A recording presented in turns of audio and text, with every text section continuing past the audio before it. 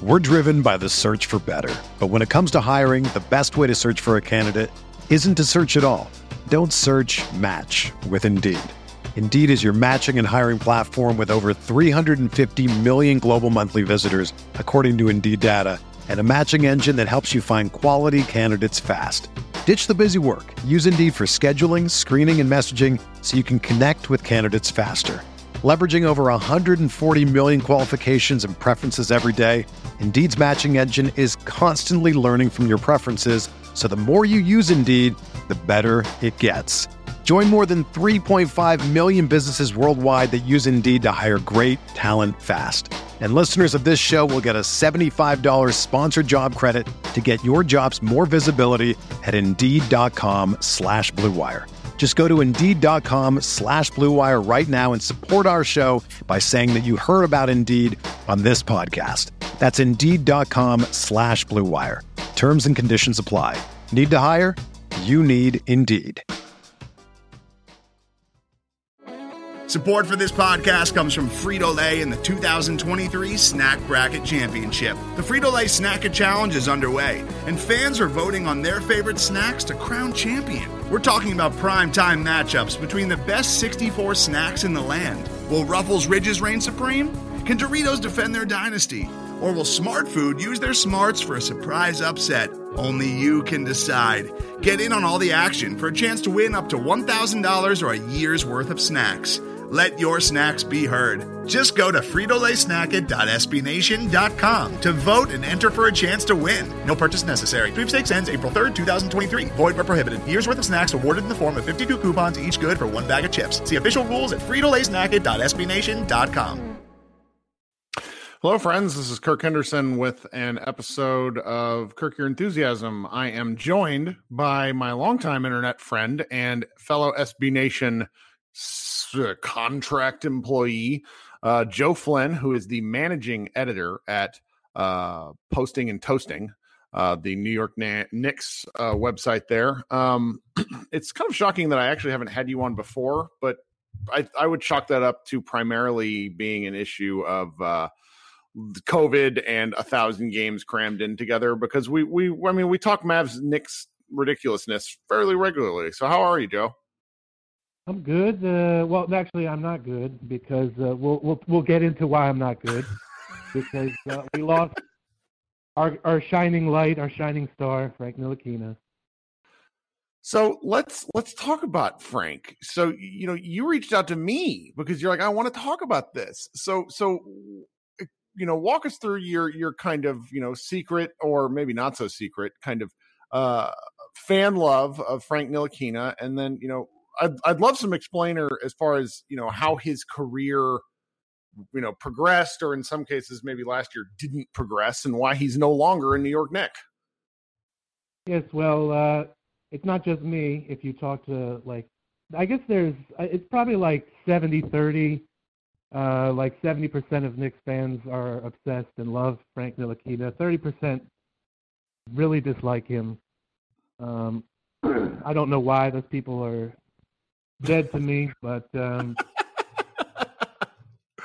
okay. Follow those people. Yeah, they're blocked on Twitter.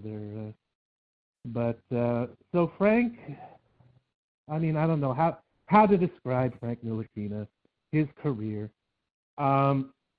I guess we should talk about his career, because his career to date, his professional career, is kind of a disturbing mix of Knicks incompetence of the previous regimes and bad timing overall.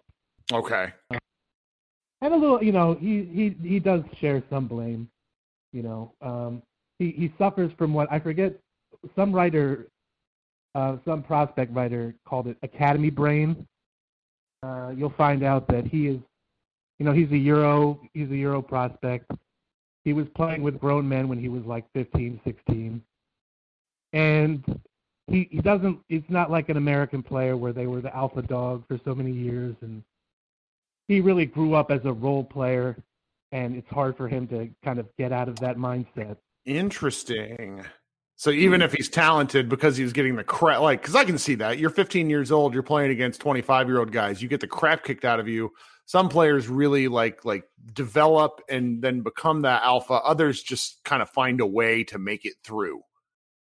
Yeah, I would say it's something like that. I mean, he can, especially on offense, he will disappear. On defense is different, but we'll get into that. But his career is just an endless tragedy. I mean, it started from the very beginning. The Knicks drafted him. Phil Jackson drafted him. And then Phil Jackson was fired like 2 days later. So he's already on a bad foot because he's with a new front office that may or may not have any interest in him.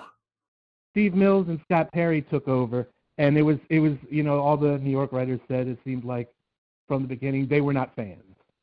So he was a previous regime guy. They were not fans, and they, for the next 3 or 4 years, they put just an endless parade of vet, end of the bench kind of guys ahead of him, starting with Jarrett Jack, who was like 45 or something by the time he was in New York. And the first season was interesting because he played with Kristaps.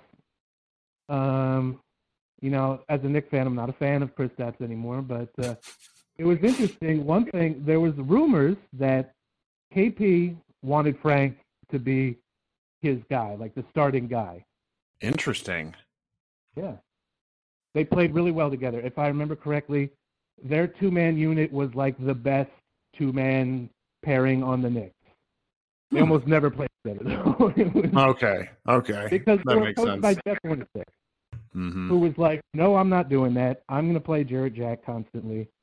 And Frank, you work on the second unit. So, but when Kristaps and Frank, before Kristaps' big injury, when they played together, they were very successful.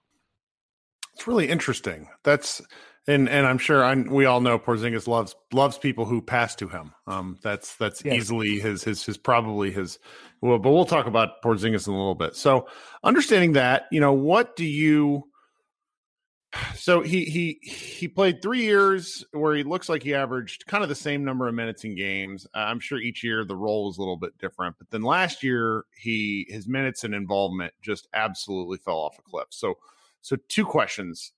One, why did he fall off a cliff last year? I know the answer, but I would love to hear your explanation. And then two, why did the Knicks never move him? Like letting him go like this just feels like a wasted opportunity. Because I mean, his measurables are off the chart. He's got a 7'1" wingspan, which is preposterous for a guard.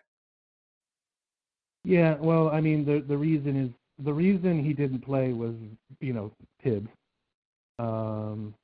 And he did, there was a time when Derrick Rose had COVID, and I think maybe Elfrid Payton was hurt. I hope he was hurt because he was terrible, but not hurt, but not playing. He did get a couple of, he got a start or two, but again, he's just not, at this point, they had moved him around so much, I would not start him at point guard.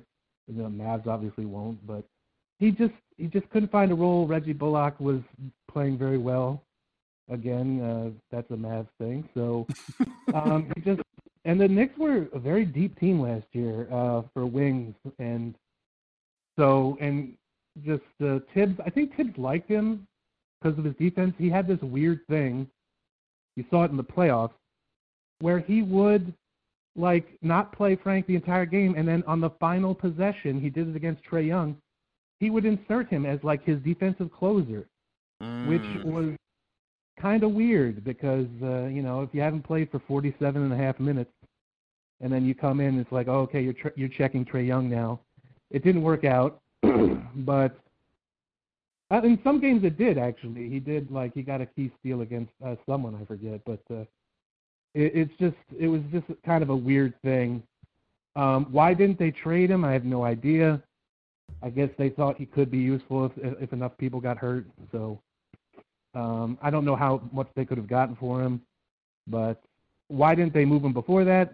Again, it's just before Leon Rose took over 2 years ago, it was a weird vibe for the Knicks. So Sure. Wow. No, that makes sense. That makes sense. So it's kind of, so I don't really know how to feel about the signing, and I'm looking forward to you telling me how I should feel about the signing, because he's a guaranteed deal. I'm pretty sure, and then he has an option for a second year. I'm pretty sure it's like at a vet min, but that it puts the Mavericks over they have 16 contracts. They're gonna have to move somebody, which means they're confident enough in him to really give him that guarantee. I thought it might be like kind of essentially a training camp deal, but there's something there that was long rumored back in 2017. Like that was the guy, that was the only guy that we heard about. And then the Knicks took him at 8. So the Mavericks had to take Dennis Smith at 9. I'm curious as to where he goes or where he fits, because the Mavericks have a pretty, I don't know. They frustrate me with their top 8, and I don't really know where Frank fits into any of this. And I would love to hear what you think. Just since you're familiar with the Mavericks at this point, I think. Yeah, I'm pretty. Well, I'm familiar with like half the Mavericks. It's an interesting because they have a lot of guys, but they don't have a lot of guys like Frank. They have a lot of, I guess Reggie Bullock comes closest, but they have a lot of scorers. Tim Hardaway, obviously, he's a scorer. He's not going to give you much on defense. Is Trey Burke still on the Mavs? He is still on the Mavericks. They signed him to an inexplicable 3-year deal after the bubble run, where he has a 15% trade kicker. Amazing. He was one of the guys who they specifically brought in from the G League to play over Frank, who was their first-round pick from like 2 years earlier. It was amazing stuff. So, yeah, Trey Burke, obviously, I mean, his profile is a scorer. He's not going to do anything else, basically. So, I mean, what Frank gives you is he's a great teammate. If he does nothing, he's a great guy who really – he just, took all the crap that the Knicks gave him over the years, and he was always incredibly professional about it. I mean, Dennis Smith had a little bit of a problem with that, and because New York incompetence can break a person, right? It can break especially a young person. So nothing that the Mavs can throw at him will faze him compared to what he's already been through.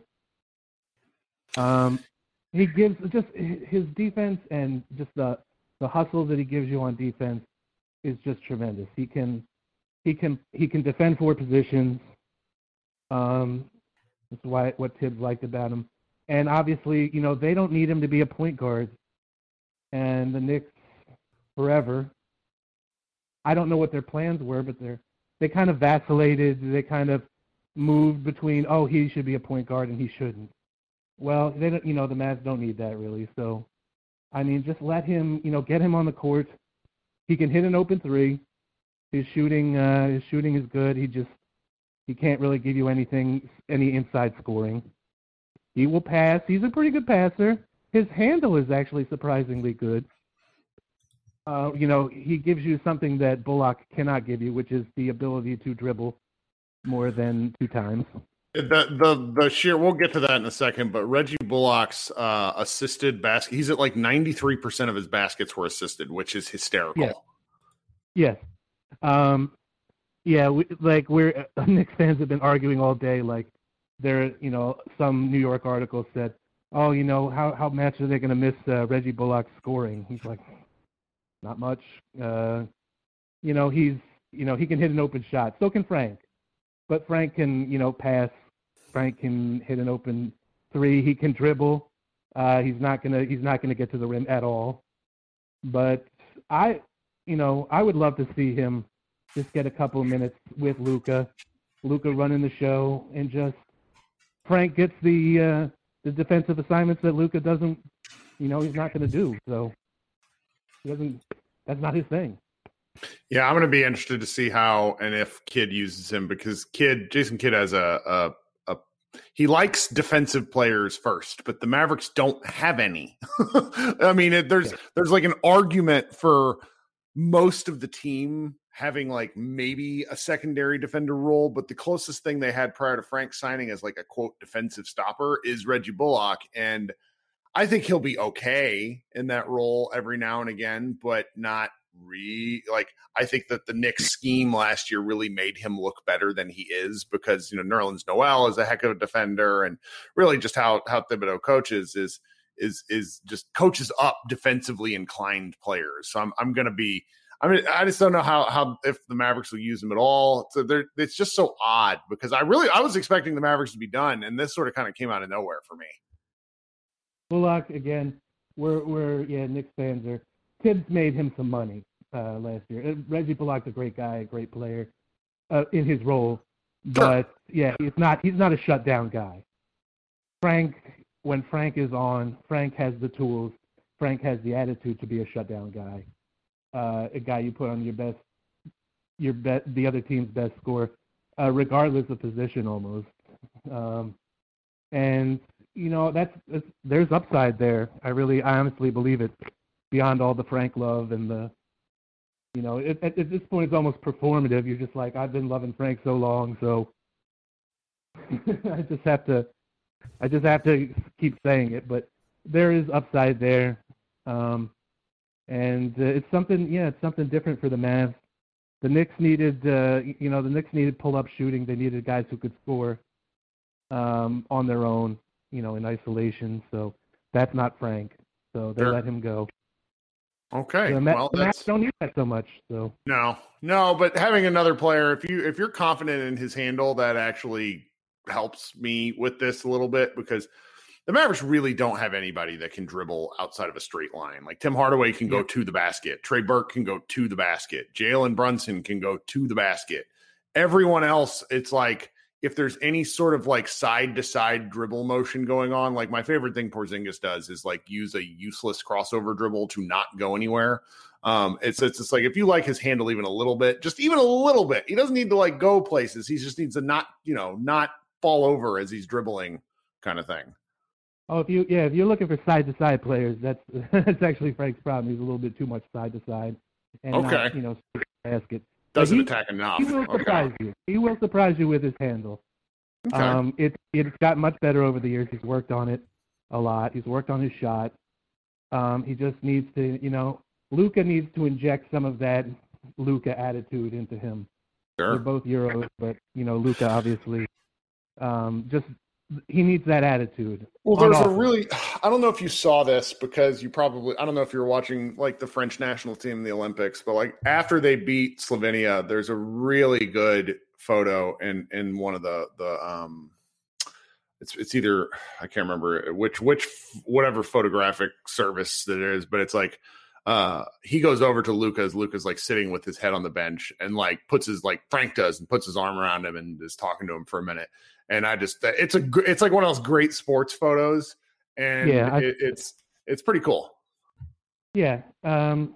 If Luka can, like take him under his wing a little bit. I mean, they're basically the same age. Sure, but is talent. Yeah, there's the talent, but he just needs someone to believe in him. I think, and apparently the Mavs do believe in him. So, go for it. If and if it doesn't happen, he'll be on the bench. He'll be a good guy.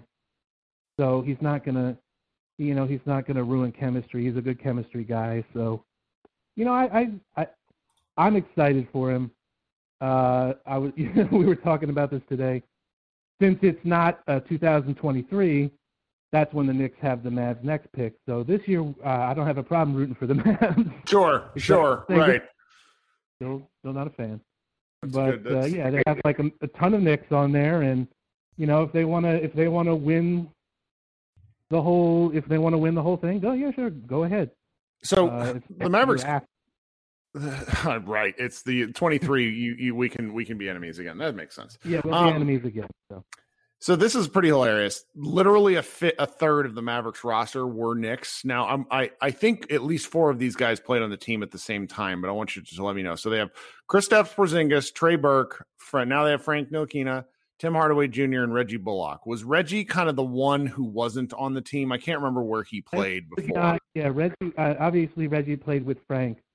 Reggie was not with the other ones. Okay. I think he was. I think they acquired him 2 years ago, so he was not on the. Yeah. But other than that, I played with all of them. So. Well, and we kind of touched on Bullock before, and so. One of the things I like at least about reading about him, and then I remember, watching him is his kind of willingness to shoot. That's been a real problem for the Mavericks outside of Tim Hardaway, who, as we all know, has no conscience, therefore doesn't worry about the willingness.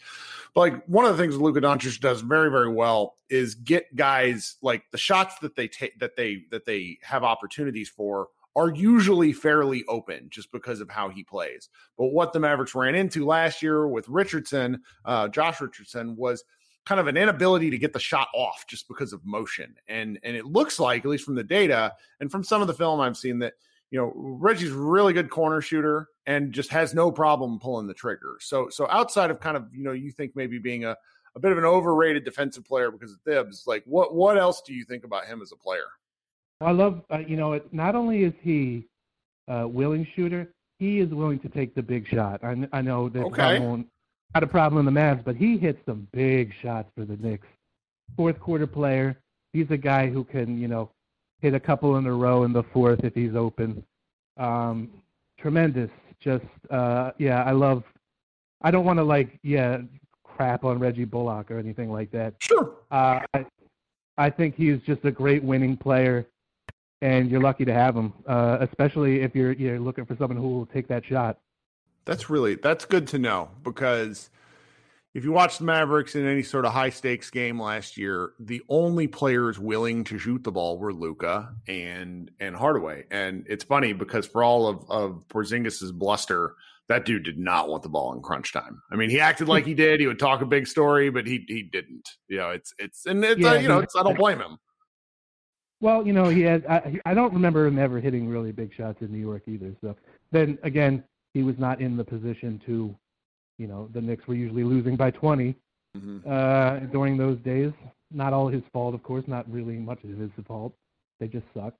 Right. So, last year the Knicks were in a ton of close games, and Bullock is a guy who, if he's open, he'll fire, and you can trust him. So, if the Mavs are looking for that, he will give them that.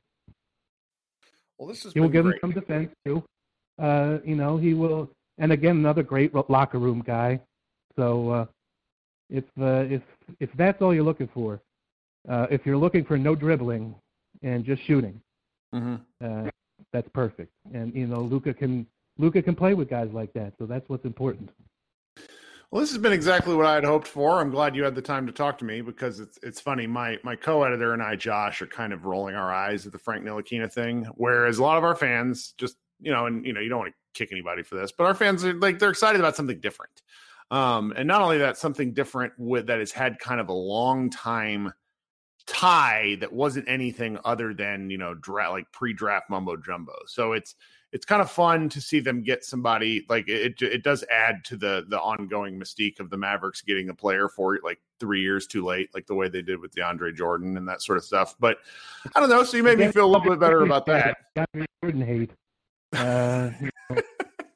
He was on the Knicks for 3 weeks. I couldn't stand him. So he's just one of the worst. He's so physically gifted and he gives no shits. I cannot wait for Lakers fans to get furious with him. It's gonna be amazing. Yeah. He's on the Lakers with Dwight Howard. Oh man, yeah.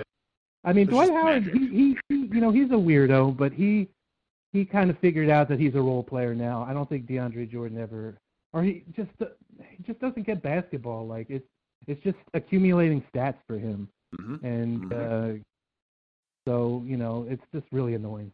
Yeah, Dwight Howard is an effective goon. As opposed to DeAndre Jordan, and people don't understand this, particularly if you haven't been to a game in person in a while. But DeAndre Jordan is huge. He's huge. He's big and strong. He's not just athletic and lean. You saw Tyson Chandler, obviously. Tyson Chandler was a rail. Jordan is a big man, and he just doesn't use it other than to accumulate stats. It's a great way to put it. But yeah, this has been fun. We'll try to talk a little bit more maybe around one of the next games, because Now that, Mavs fans have like fully, I don't want to say turned on Porzingis. A lot of us are kind of just sort of accepting of the player that, I don't know, there's a guy like with the handle of Nick's Wall or something. Like, he's exactly the player the guy told me he was. And it took me about a year to realize that. I was probably the first Maverick fan to really go hard at KP. But I can see you were getting some of the business from your fellow fans about turning on him too early. But well, it's tough because we all, you don't want to be, a complete party pooper, but the data for big men who get hurt is just, it's like the Joel Embiid contract after he had foot problems for years was so protecting of the Sixers, and it's ended up working out in Joel's favor, but they had to do something like that.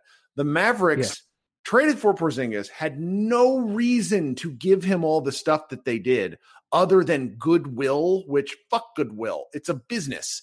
And still he's like, they gave him 5 years guaranteed with a player option at the end with nothing to protect them. And his injury history is one, Jared Dubin was the one who pointed to me to the sheer volume before he came to the Knicks before he came to the Mavs from the Knicks. I mean, I think he had 13 injuries with New York where he missed time in his lower body. Like, that's crazy. I don't know. The hope now is that Frank, he can. And one more thing about Frank, he has some growing issues, so that's it. Okay. So it's not lingering, but it's like repetitive. Well, soft tissue stuff recurs, like it just does. Anything in the midsection and then the lower legs when you're playing basketball, it does, because you got to help recover, move laterally, that sort of stuff. It's very tough. But I mean, this is the last year Porzingis really has to be able to say, okay, he's either gonna be better or he's not. There's no more excuses. Like, he's 26 for a 7'3" guy is old by NBA standards. It's you just don't, like, Dirk Nowitzki skewed things for Mavs fans because he was a 7-footer, but he was also, his mobility flew out the window, but he was still able to survive on skill. And frankly, Porzingis' skill is insanely overrated because of his because of probably like a 20 to 30 game stretch in his rookie year when he really did look amazing. But it's just once he was injured, he never looked like that again. And also the unicorn nickname. Sure.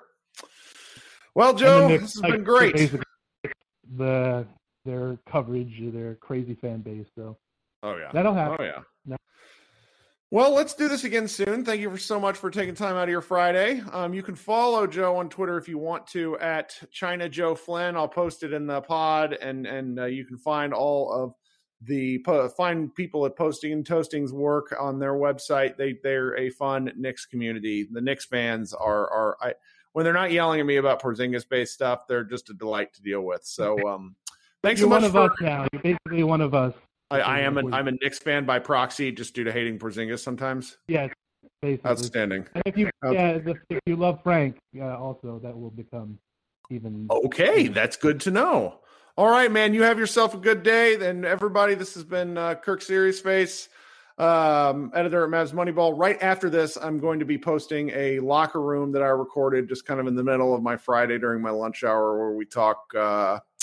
Some more Frank stuff. Somebody got me off on a rant about the players and vaccines, which is at the very end. So I'm sure you'll love that if you're a person who doesn't care for vaccines. Sorry, guys, I don't care. Again, rate and review our podcast. Really appreciate your time. Joe, we'll talk with you soon. You have a good day. Hello, everybody. Welcome to Radio Free Mavs, one of the final ones of the offseason before we get ready to get back into the mix. As you guys know, it is Friday, September 17th. It's lunchtime here in the Metroplex area. I'm sorry I've not been doing many of these. Life happens. I also don't really want to do the, I don't know if any of you saw this, but there was a Philly podcaster who had like a segment about September 11th that went viral. And that's just an inclination of when you don't have anything to say, perhaps you shouldn't say anything at all. It is I don't want to get in trouble by mouthing off too much about the Mavericks. I need to save my heat for the season. But considering that training camp is in like 11 days, we should stick with what we're doing here and, get back on board. We will have, our normal group therapies after games. I will be trying to get back onto a regular Friday format. It just depends on what's going on with work. But we're here now. We're going to talk Mavs stuff. So, come on. Be sure to invite yourself up on stage. I'll bring people up. We'll talk about whatever you want. I was mainly joking about the headline because I don't really want to talk about Frank Ntilikina, but we can. So coming up first, we have Grayson. Grayson, what's up? Well, hey, Kirk. I didn't know you didn't want to talk about Frank. Oh, we can. I just, it's what did our guy Ben from Mavs Moneyball was talking about something earlier in our Slack, and he said something along the lines of from 2005 to 2011, I didn't have to worry about any of the end of bench guys because our team was awesome. And we're really to that point now where we shouldn't care that much about the last four people. But I mean, the content machine goes. So let's talk about the guy that we all thought we were going to get in 2020. Was it 18? Yeah, that's right. 2017. Yeah. Well, I mean, surely he's better than Trey Burke at the very least. I mean, what does better mean? He has a massive wingspan, 7'1" for a 6'7" guy. That's plus 6 inches. According, because your wingspan is basically about your height for most normal people, but then NBA players and superhumans, the tight end for the Atlanta Falcons has a 7'2" wingspan. He's just an insane athlete. And it's one of those, it's just one of those things where I don't really know what better means because Burke is not good. That is a fact, but he does have a specific NBA skill, which is he can drive right and shoot right and basically gun up the ball. I don't know what Frank's NBA skill is. You know what? You're absolutely right. Better is completely subjective. I'll say that I think that he has a more valuable skill set for what the Mavs need. Okay. I think shooting is valuable, but the type of shooting that Trey Burke brings isn't as valuable as the type of shooting that Seth Curry brought. And honestly, Trey didn't do a lot of scoring last year anyway. No, he was real bad. They need to find a hypnotist or something and could put him, basically convince him he's in Orlando for every game. Because if you check his game log specifically for playing in Orlando, so not just bubble, he goes nuts every time he's in Orlando. It's does he really like Disney World? What's going on? Well, maybe we should just flip him over there for one of their 80 guards that they have. That's right. Well, what else do you want to talk about? Not much. I mean, honestly, we've reached that point of the offseason where I'm not paying much attention to the Mavericks because nothing interesting is happening. This is actually the first bit of Mavs news that we've gotten in what feels to me like a while. I don't know. Oh, yeah. I mean, at Mavs Moneyball, what were we doing? We got some great comments because we're writing these what if articles, and some of my favorite ones were this is really stupid. I guess 2K came out and Luka looks awesome on the cover. That's pretty fun.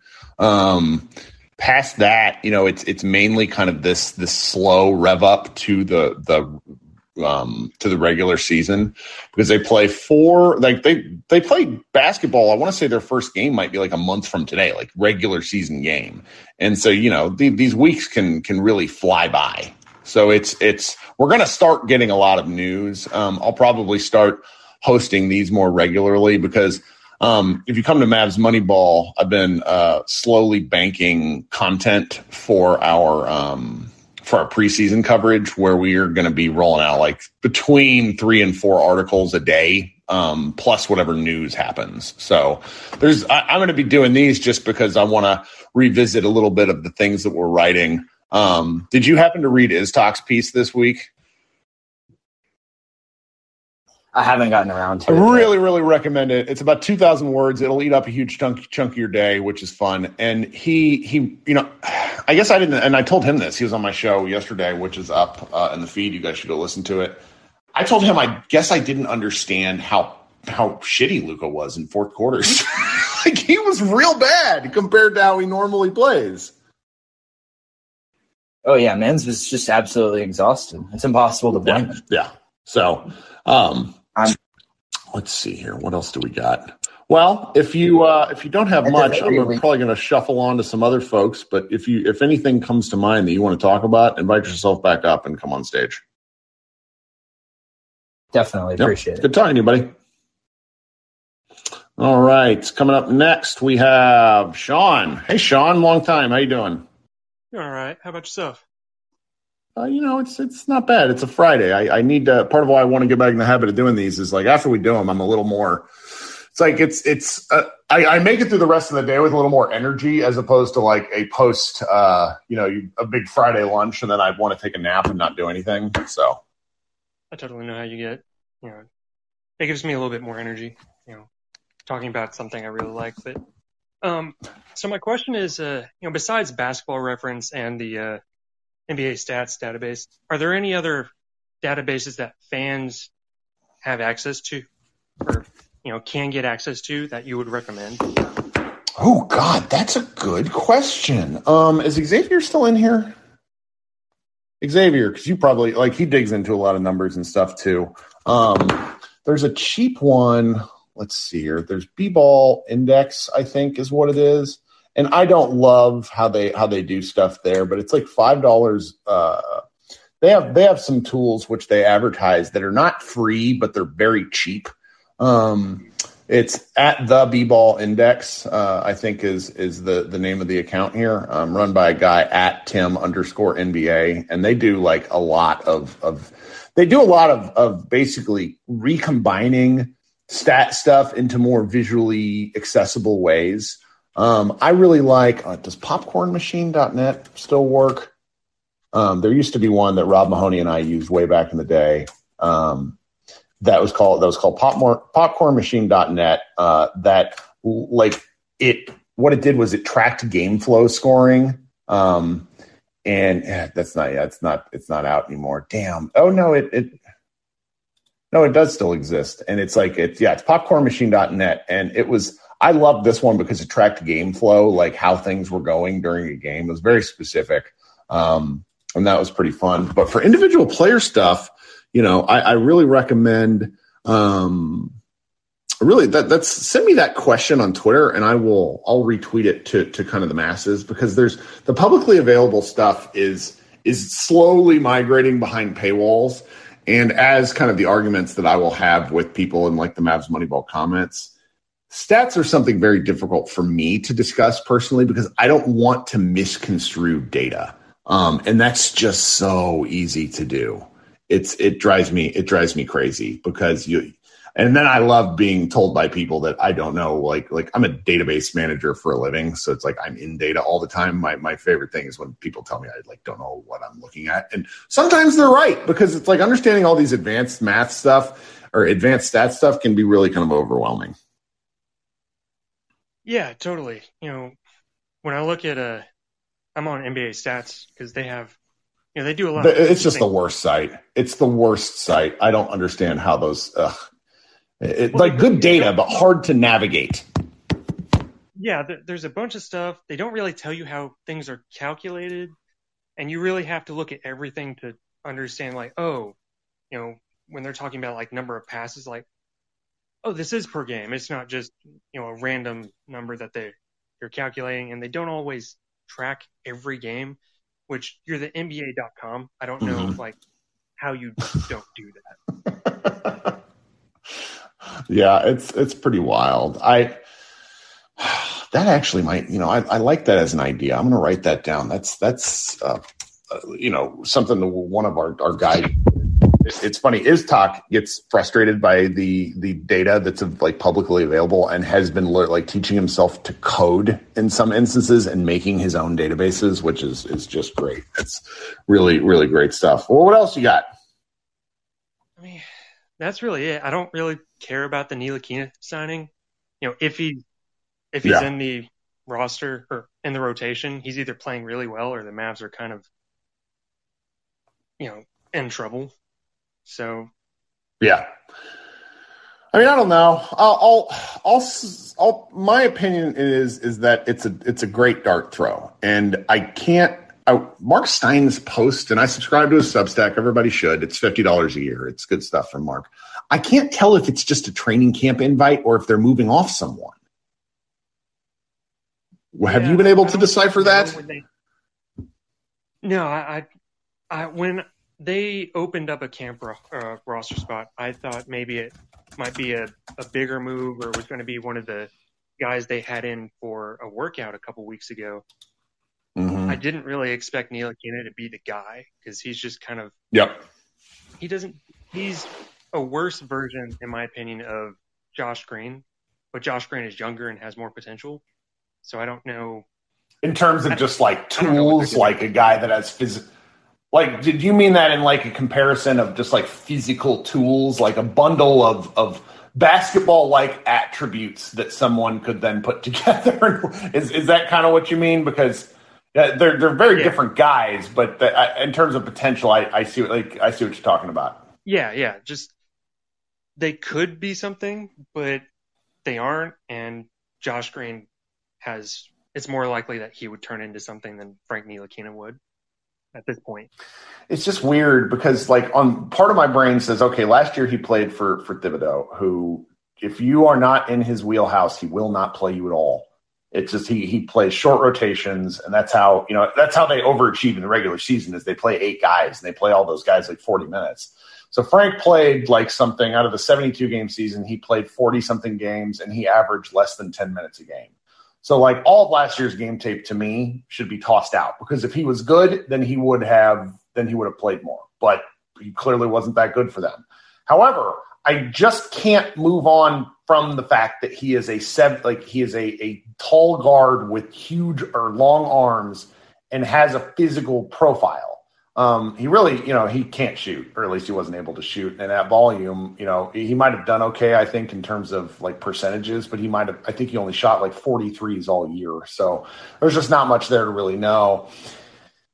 But I mean, I don't hate the thing. It makes me feel better than any of those 3 older guys that they were considering. I'm glad that ended up being just a sort of fluff piece to probably make nice with agents and get people out there. But it's kind of odd. None of this, if the back end of the bench stuff, if it matters in any real way, it's either because the Mavericks are unbelievably good and they're playing a lot of guys in garbage time, or things have gone sideways where like half the team comes down with typhoid and he has to play, Yeah, there's just not a lot to say about him. We should not care. A team that has title aspirations or trying to get contending status Frank Ntilikina should not matter in the grand scheme of things. Mm-hmm. Well, thank you for coming on here. I appreciate you. Thanks for having me up. All right. Before I bring on my next guest, I want to go through kind of some of the questions that we have in the comments.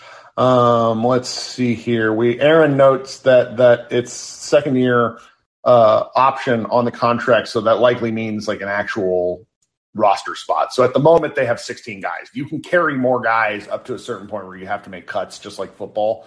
I think they're waiting to get to like this October 1st point. And Clement asks, did they close off the Dragic spot, a potential spot for Goran Dragic with Frank Ntilikina? And I think the answer is no. In order to get to, if there's like a potential Goran trade or a buyout, like they will figure out something. As has been pointed out to me by Tyler Adams, the Thunder have to get to the salary floor. They're going to be doing some weird stuff at some point, so it's who knows what's going to happen there. Brandon points out that Trey Burke has wiped his Instagram. He said, I don't know if that means anything. Yes, that means something. that sort of stuff doesn't happen. Ethan in the chat notes, Trey Burke and Dwight Powell and 2 second-rounders to Houston for Eric Gordon. What do you think? It's funny, I had lunch with a friend of the program, Jonathan Sharks, and if you listen to Ringer's group chat, he actually made the case for Eric Gordon. That was his pitch. And, Lauren Gunn of Mavs Moneyball and the Gunshot has been kind of sitting on this one for some time as well. I don't know. I will say that the more I think about these sorts of things, the more I'm interested. And I don't know if it's just because I'm bored or if it's because I think they'll fit. I mean, Eric Gordon, I've watched that guy since high school. His jumper is beautiful. He played at Indiana, and he was more of a point, like they played him at point guard, but he's a scoring guard. And I love the opportunity of anybody playing with Luka that is a scorer, because look at what he's done for Tim Hardaway. Tim Hardaway was a pretty good player, and because he limited and then elevated his game with Luka, where he committed to the things that he was good at, Gordon's a better off the dribble scorer. I mean, the guy has just bizarre injury issues, but at a certain point, what's the risk? The Mavericks, as Scott Mavs CBA points out to us, like the Mavericks are over the cap next year anyways. So at this point, they just have to move around within the margins that are available to them. It's just something that interests me. Xavier points out quite correctly that teams do not have to get to the salary floor. What happens if teams don't get to the salary floor is the players on the roster then get, I want to say it's like awarded the difference between whatever the salary is for the team to the salary floor, split between them. The Sixers had this happen like way back when, and then they brought somebody in last minute so that the team didn't actually have to pay that out. And like, it was like one of these awkward situations that exist. Yeah. So let's see here. I want to bring up some more people on stage to talk. Coming up next is our old friend, Jose. Hey, Jose, what's going on? Audio working there for you? Might need to do a green room update just because of, I've not been on here for a while, which means maybe you guys haven't hopped in. Why don't you try to hop out? There you go.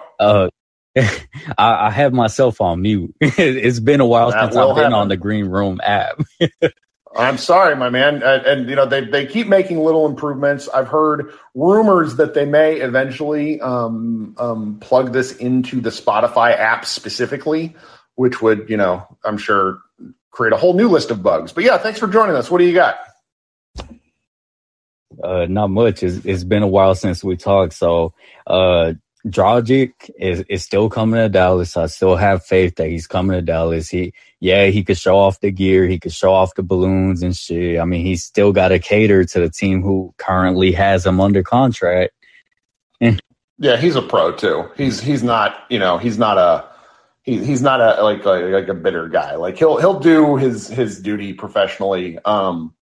I sort of have some confidence in this too. I mean, this hasn't made it to the American side of things because it's too specific, but news broke in Slovenia that he's getting a divorce. He has 2 small children. Like he's just had a lot of upheaval in his life in the last several months. So, I mean, I'm sure that all parties involved will want to make everyone involved happy. And I sort of think that he raises Toronto's floor too much. Like they just have a bunch of talent, but a veteran like him is going to increase their wins, and I'm just not sure if that's what they want. But yeah, go ahead. Sorry, I interrupted you. No, you're fine. And plus, Masai has been wanting to do a full rebuild anyways. So keeping a guy like Dragic just doesn't necessarily make sense. Now, I can see in the point or the aspect that he wants to keep him to gain more draft picks or just younger talent. But right. I don't think right now at this point, any teams want to give up on their young talent. Well, it's just so funny too, because this is the first time in what I feel like is recorded Maverick history where because someone wants to come to the Mavericks, it just undercuts that other team's leverage. And usually we're on the other end of this, or we're watching as bystanders between, Anthony Davis forcing himself to the Lakers. Like this is obviously isn't at that level, but I mean, if he has made it known that he wants to play with Dallas or he may take a buyout or yada, yada, yada, who knows what the deal is. Like that sort of thing is really kind of a moving target. It's pretty funny. The Toronto should move on from him at some point just because he's just good. I don't know. But I do hope that he makes his way to Dallas. We've talked about this a lot. I'm slowly making the argument that the Mavericks should absolutely want, even if it involves them paying his salary. Because number one, I don't care about the salary. They're over the cap. It's not my money. It's not my money. Mark Cuban has tricked us all into caring about his money. We shouldn't. They're over the cap for next year if this stuff doesn't matter. But I think that they should, like, it'd be worth it paying Dragic $20 million so that he could have, so that the Mavericks could have someone on staff to tell Luka to shut the fuck up every now and again is invaluable. He's just so good, and he needs someone that he's going to listen to. And I think that the new coaching staff will have a window of time where they can ingratiate themselves to Dragic and be able, to Luka, and be able to kind of make a difference in, in terms of how he plays, what he's thinking. But at a certain point in time, when you're a top 5 player on the planet, you don't need to listen to other people. And I just think that's worth it for getting him in. And so I think Dragic could really have an impact on Luka. That's just off the court. The on the court stuff, if you get 40 games from him and he plays, 20 minutes a night, he's going to make a difference. He's for people who haven't watched him, I mean, they were in the finals a year ago this time. Like, they were in the NBA finals a year ago. And he was one of the best players in the playoff run right up until he got hurt. He is an unbelievably good player. He's just my age. So. Right. And I really like Dragic just on this team. I feel like he fits in like a glove. Now, I wanted to ask you, before I ask you this question, Ethan notes, are we still waiting for October the 1st? And I still see that as a possibility. I feel like we are still waiting for October the 1st. Well, I think we are generally, and not just for Dragic, because if they've signed Frank to a contract, that means they have 16 guys, so they have to do something with someone, which means somebody who they've had a press conference with is likely not going to be a Maverick at some point. I mean, the person in my head is the most likely is Moses Brown. He's got a cheap contract, he's young, and he doesn't really, I don't want to say he doesn't fit the timeline, because he does. Like a flyer on a guy who's making like $1.2 million and happens to be 7'2". I just don't see where he fits into the rotation, because they have 9 other centers. When they went ahead and got Willie Cauley-Stein, it's just I'm not going to do the math right now, but I'm pretty sure they have 6 centers, and it is not 2001. At least I'm fairly certain it's not 2001. And there's no reason that any roster should have 6 centers. And so it's like a guy like that, as Ethan is pointing out in the chat, like a young, tall, huge person on a cheap contract has some value. Like, they're going to be able to do something with him. That's why he's moved around like 3 times. Like, he just needs the right situation. Right. So we'll see. And my question for you was about John Wall. What's your taste? Are you willing to accept John Wall onto the Mavs, like by buyout, by trade? What's your stance on that? I mean, I think the trade thing is too difficult. He makes, just for comparison's sake, and I'm getting the specifics wrong, but Porzingis makes about $30 million a year. Next year, John Wall is going to make $47 million. So he's going to make $17 million more than the guy we already want to eject into space every third game because of how he's playing. If he's available from a buyout, yes. I watched him play in Washington, D.C. For a guy who tore his Achilles and his ACL and all the injuries he's had, he is still Sonic the Hedgehog with the basketball. He is so fast. And the Mavericks don't have fast guys, as evidenced by, Luka volleying up the floor, et cetera. I think you make that work. Like, that's a talent level thing. And I thought he played pretty well with Houston last year. It's just a matter of, like, when you look at that contract, it's so easy to see that staring at you. But if somebody like that is on the market and someone like that is interested in playing with the Mavericks, you figure it out later. I don't think that's a real possibility, though, because if you've noticed, the Mavericks have precisely 0 clutch clients, and I don't know if they ever will. But that's just kind of where my head is. So, yeah. Okay. Let's run a hypothetical. Say sure. Dragic, Wall is on the roster, Viva buyout. Jalen Brunson, what's his trade value? Okay, because at that point you already have a bundle of guards on the team. Well, so remember, and this is where we're all going to have to kind of re-educate ourselves on this, because the Mavericks have not really consistently been over the cap in 10 years since the new CBA. Once the Mavericks are over the cap, they're very limited in what they can do. So teams that get closer to the tax level, as Xavier will point out, do that by signing the guys they already have. I think if you have Brunson, you keep him at whatever the cost is, and then you have him on your books, and then if it, you then turn him around later. Like Brunson is a positive asset. I think you pay him $10 to $12 million a year and figure it out later. He's really, he drives me crazy specifically, but, I don't matter. He's good. He's just he's specific in his role. So I think that they keep him and then they figure that sort of stuff out later, because there's a fair number of people who think that Brunson could be like a starting guard. I'm not sure if I believe that in the NBA. I think he's best in like a 20 to 22 minute a role game, but that's kind of where I am with it, at least. And one final question. I'm sorry for hogging up the mic. No, that's fine. Okay. So I had listened to Locked On NBA earlier, and there was a segment from yesterday that was about NBA players not getting vaccinated. But almost everybody else has to get vaccinated besides the players and the owner.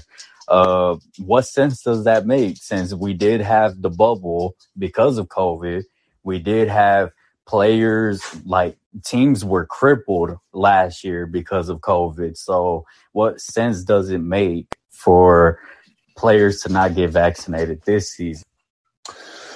So I'm likely to offend some people with this, and I don't fucking care. That sort of thing with this is there's a phrase in politics. It's this: for thee, but not for me, meaning you create policy that is meant to impact everyone, but then you create an exception for yourself. Unions all across America have been doing this shit, and the NBA union, players union, is just another example of this, where we don't want to make people get the vaccine. But what the NFL has done is probably the most interesting thing. They couldn't make their players union do either. But what the NFL did was back their players into a corner and say, okay, you don't want to get this vaccine, you can't do anything. You're subject to constant testing.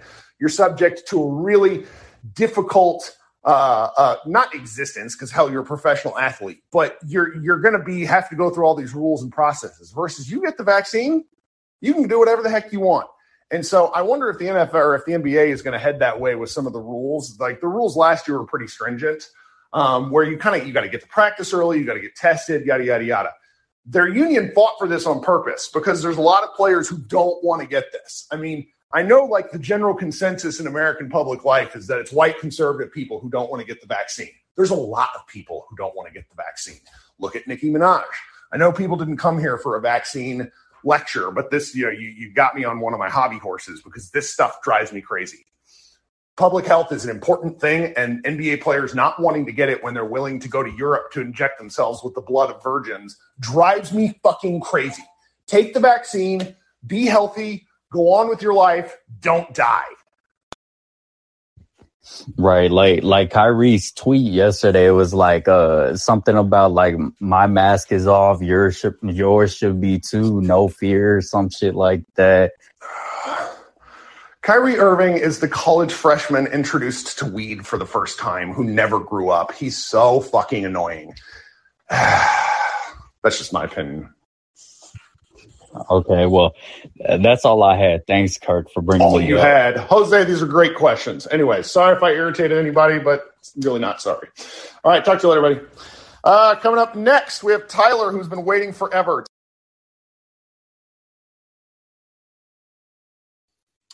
Hit that unmute button,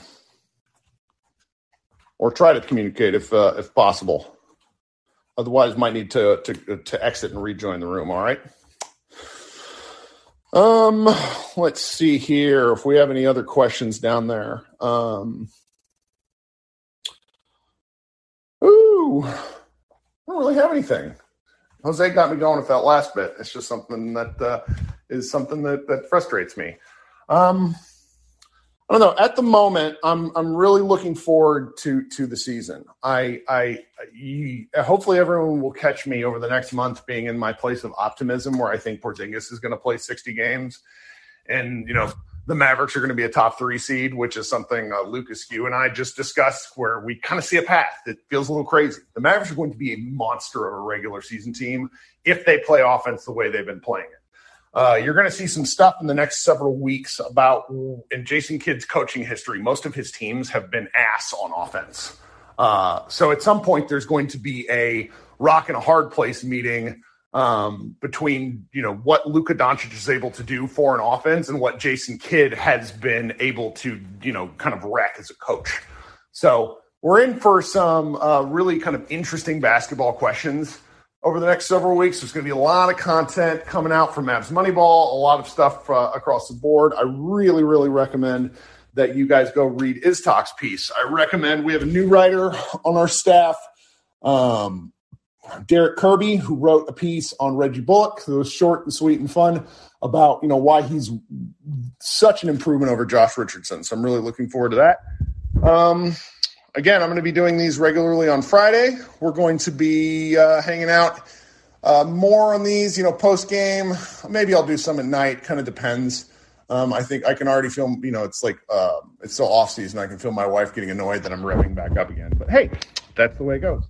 So this has been Kirk Henderson on Radio Free Mavs. This has been a lot of fun. I really appreciate you guys coming back. And let's talk soon, okay? Have a good weekend. Today's episode is brought to you by Cars.com. With over 2 million vehicles and 50,000 more added every day, Cars.com will match you with the perfect car for you, your budget, your life, your style. And if you're ready to say goodbye to your current car, Cars.com will get you an instant offer to cash it in. Just start by entering your license plate and get matched with a local dealer who will write you the check. So whether you're looking to buy or sell, just go to Cars.com. It's magical. Whether you're a world-class athlete or a podcaster like me, we all understand the importance of mental and physical well-being and proper recovery for top-notch performance. That's why I'm excited that Unified Healing is sponsoring this podcast. Unified Healing is a new and super innovative global network of wellness centers powered by Energy Enhancement System, or EE System. If you haven't heard of the EE System, you'll want to listen up. This technology promotes wellness, deep relaxation, purification, and rejuvenation. In hundreds of locations across the globe, access to a center is easy and affordable. Interested in experiencing the EE System technology for yourself? Go to unifydhealing.com/bluewire to learn more and find a center near you. That's unifydhealing.com/bluewire. No material or testimonials on the Unified Healing website are intended to be viewed as medical advice or a substitute for professional medical advice, diagnosis, or treatment. Always seek the advice of your physician or other qualified healthcare provider with any questions you may have regarding a medical condition or treatment and before undertaking a new healthcare regimen, including EE System.